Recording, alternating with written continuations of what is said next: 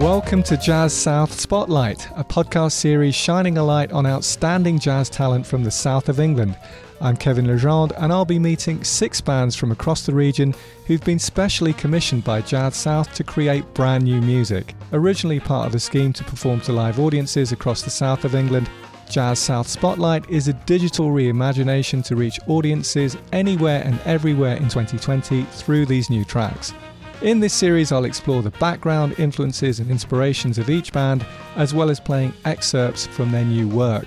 And this week, I'm delighted to be talking to Greg Heath from Hexagonal. Hi, Kevin. Pleasure to be talking to you again. I think it's been just over a year since we were in the studio together, listening to Hexagonal, hearing you do a session. Obviously, a lot has changed in that time. So just to kind of get the sense of where you are in your life, where the band is at the moment, how has this past year been, obviously, with lockdown and all of the restrictions? Well, in terms of the band, it's been kind of difficult. We had a good year lined up. We were scheduled to do an album around March, April, May time, and then a tour which would be happening now through October, November.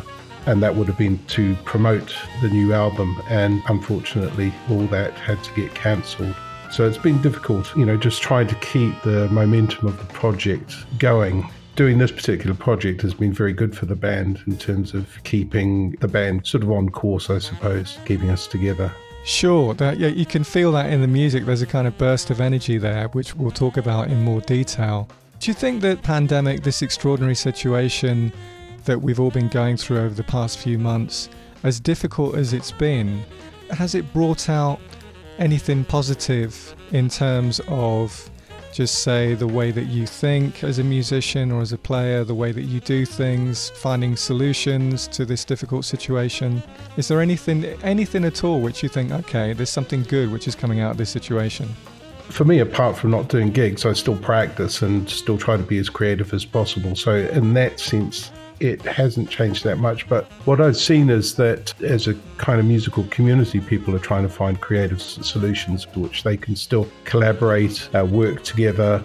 We've seen, a lot of people putting together like those sort of lockdown videos where you have like a multi-screen video with lots of little cubes with people in them performing. And their Facebook groups is one that I contribute to occasionally, which is Tune of the Week. Someone posts up a tune and everybody has a go at learning it. Then they post up their, record themselves and post it up. It helps people to stay connected and it also gives them a focus for their creative energy. So I think people are trying as best they can to still be as creative as possible through these things. I think we're all sensing that even though this is obviously a really tough situation, everybody has to do what they can by any means necessary. And maybe that's something that gives us all hope. It's like, okay, if you can't engage with a live audience, then you reach out to them virtually, or you, as you say, you exchange information with other musicians, which is definitely a good thing.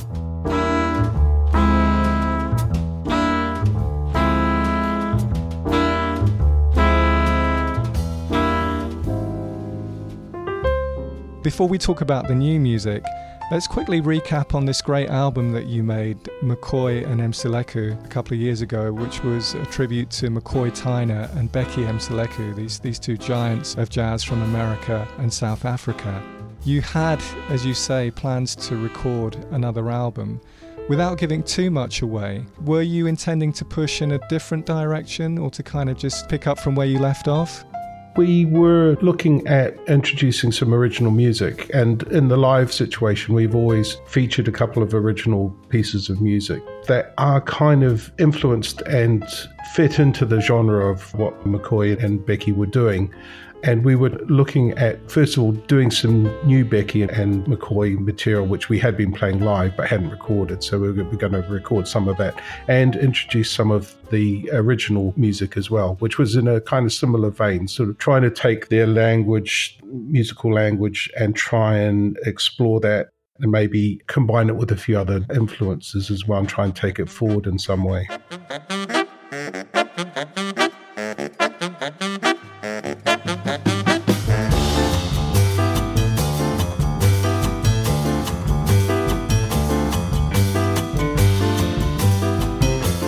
You're a response to the Jazz South Commission Temple of Juno is a really interesting, it's a very energetic, really kind of rousing number.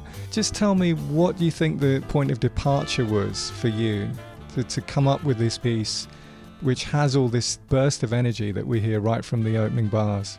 I kind of wrote it just before the lockdown, so I wasn't necessarily influenced by the lockdown. But then when our tour got cancelled and we couldn't record the album and we were looking for something to do for the commission, I had this track kind of ready to go. I'd recorded a simulation of it, so we thought it made sense to use that track as the basis for recording.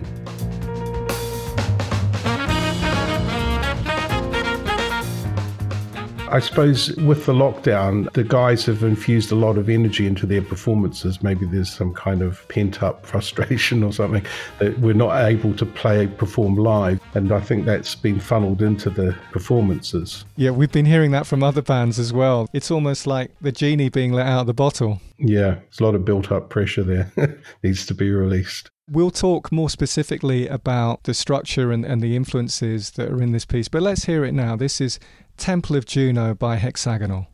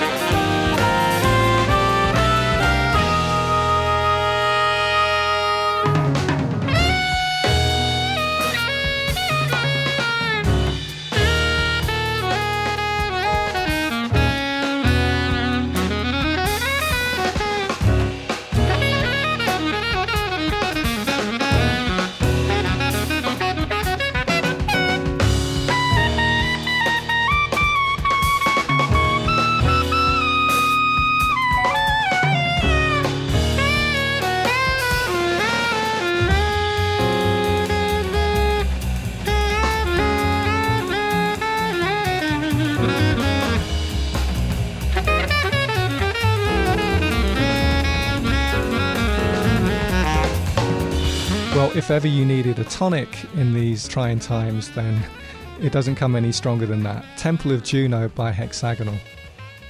Greg, great to listen to that piece with that driving groove, which has an Afrobeat influence. Tell us about you sort of engaging with the music of Fela Kuti or Tony Allen, and how you've then incorporated that into the Hexagonal sound. McCoy and Becky are kind of primary influences of the band. I wanted that to be present in the music. And because the music we play of theirs is very kind of derived from African music, I was trying to think of a way to still do something that was connected to African music and maybe something that's more current in this time. And so Afrobeat is one of the, sort of, well, it's been around for a while, but kind of contemporary African dance music. So I thought it kind of trying to combine the McCoy thing with the Afrobeat influence and the energy of that music. Sure, and it's a long piece with a series of interesting interludes as well. Certainly as it unfolds, we hear all these different sections. It feels there are very, very strong grooves. Yeah, that's something I wanted to do. I wanted to get away from just, the simple sort of head format of a lot of tunes. And with McCoy and Becky's tunes, some of them are quite extended compositions as well, with different sections for different people to solo on. And because we're quite a big band, if everyone, or quite a few people take a solo, to try and maintain interest, I wanted to develop a kind of longer form with different sections so that it just wasn't repeating the same thing all the time. There's plenty of variety in it.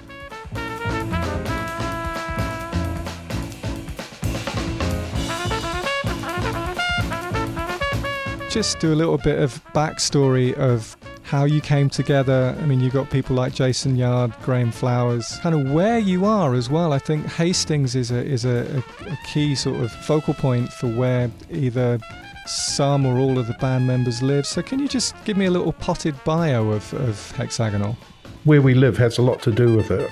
John, Jason, myself and Simon, we all live within probably less than a mile of one another. And we were sort of playing together in a couple of venues down here in Hastings. So that's Simon Thorpe on double bass and John Donaldson on piano, and obviously Jason Yard on alto saxophone. That's right, yeah. So the geographical location made it very easy for us to put this together. We're working together a lot. We love the music of McCoy and Becky, and also a couple of the guys, Simon and John, they'd worked quite a bit with Becky in the past, and Jason worked with McCoy Tyner. Also, we thought, well, we like this music. A lot of people don't really play this music much these days. So we thought, well, maybe it'd be something quite different to play it. We like the energy. It's quite sort of high energy music, which suited us. And so that's kind of how the band came about. And let's not forget that you're a tenor saxophonist and a composer, but you're originally from New Zealand. That's right, yes. How long have you been in the UK? Since 1986. Right, so okay. Quite a long time. Quite a long Yes. time. Did you come over purely for musical reasons to be part of the British jazz scene, or was there another reason? I did primarily, yeah. I mean, my father was English and my grandparents were still alive when I came here. I had family here, so it made sense to come here, and it was primarily for the music. Great. Talking of which, as we say, this particular piece, Temple of Juno, has this strong Afrobeat influence, as well as the kind of other influences that we heard from your previous work with McCoy Tyner, Becky Mseleku. At times it makes me think a little bit of the great Art Blakey and the Jazz Messengers as well, in that rush of energy that we have in various places. But I'm intrigued by the actual title, Temple of Juno. Can you explain that to us? I was fishing around for a title. I had a working title, but I needed a proper title, and I was just looking through a book of photography from the Burning Man Festival in America. And I was looking at one particular photograph of, they make these amazing structures at that festival, and it was called the Temple of Juno, and it just clicked. I thought that's a great title for the song. It has a slight sense of, mysticism about it. I kind of felt that worked with the mood of the tune. So that's why I called it Temple of Juno. I then researched it. I believe Juno was the wife of the Roman god Jupiter. Yeah, a little bit of mysticism there. What other sort of key musicians or artists do you think have kind of really shaped your development, and what music would you maybe like to share with us? Personally, Joe Henderson's been a big influence on me, not only his playing, but definitely his composition and his use of harmony. So that's been quite a big influence.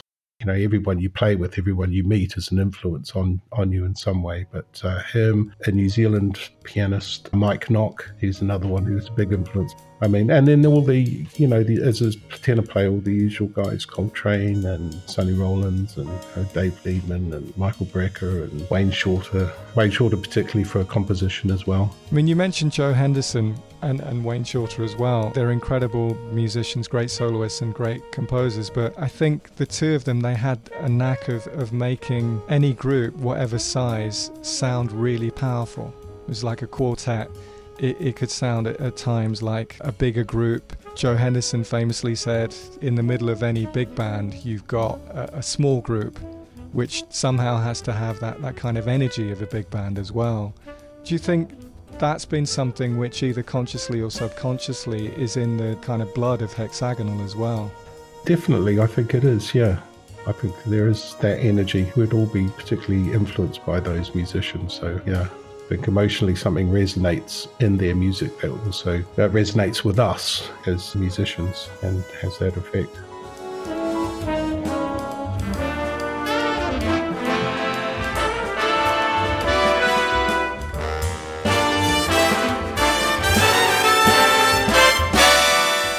Black Narcissus is a particular track I like. It's been a big influence on me. I particularly like the harmony that he's using towards the end, the last 8 bars of the tune, where you have a lot of Lydian chords moving around, that sort of use of non-functional harmony and that kind of sound and the emotion that creates. It's been a big influence on me, and it's something I've used a bit in the Temple of Juno track as well, that approach to harmony.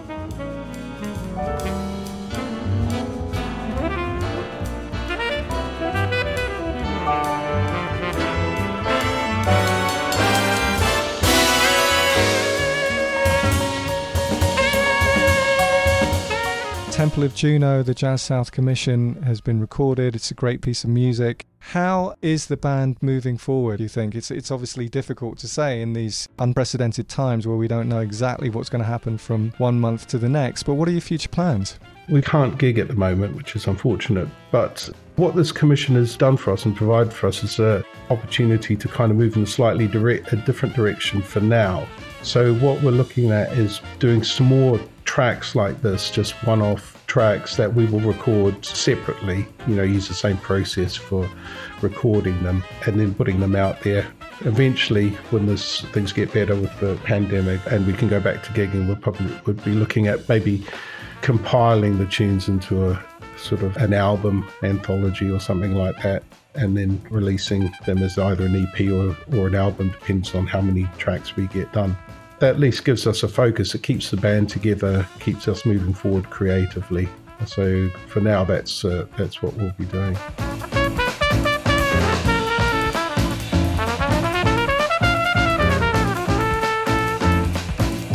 Obviously, we talk about musicians missing live gigs. Do you miss going to gigs yourself? Because we have a tendency to forget that musicians are listeners and audience members as well. Well, I think it's important, there's a certain energy that you get from being at a live performance that you don't get, listening to a recording or watching a performance on television. There's an energy about being in a room and seeing people perform live in front of you. I think it's very important to have that. Absolutely. Well, I certainly look forward to the day when we can hear Hexagonal live and be in the same room as Greg and the other members of the band as well. Thanks very much for Temple of Juno, and I look forward to the next piece that you might be doing. Thank you very much, Kevin. It's been a pleasure. To hear Temple of Juno in full by Hexagonal, along with links to all the previous podcasts and new commissions, visit www.jazzsouth.org.uk/spotlight.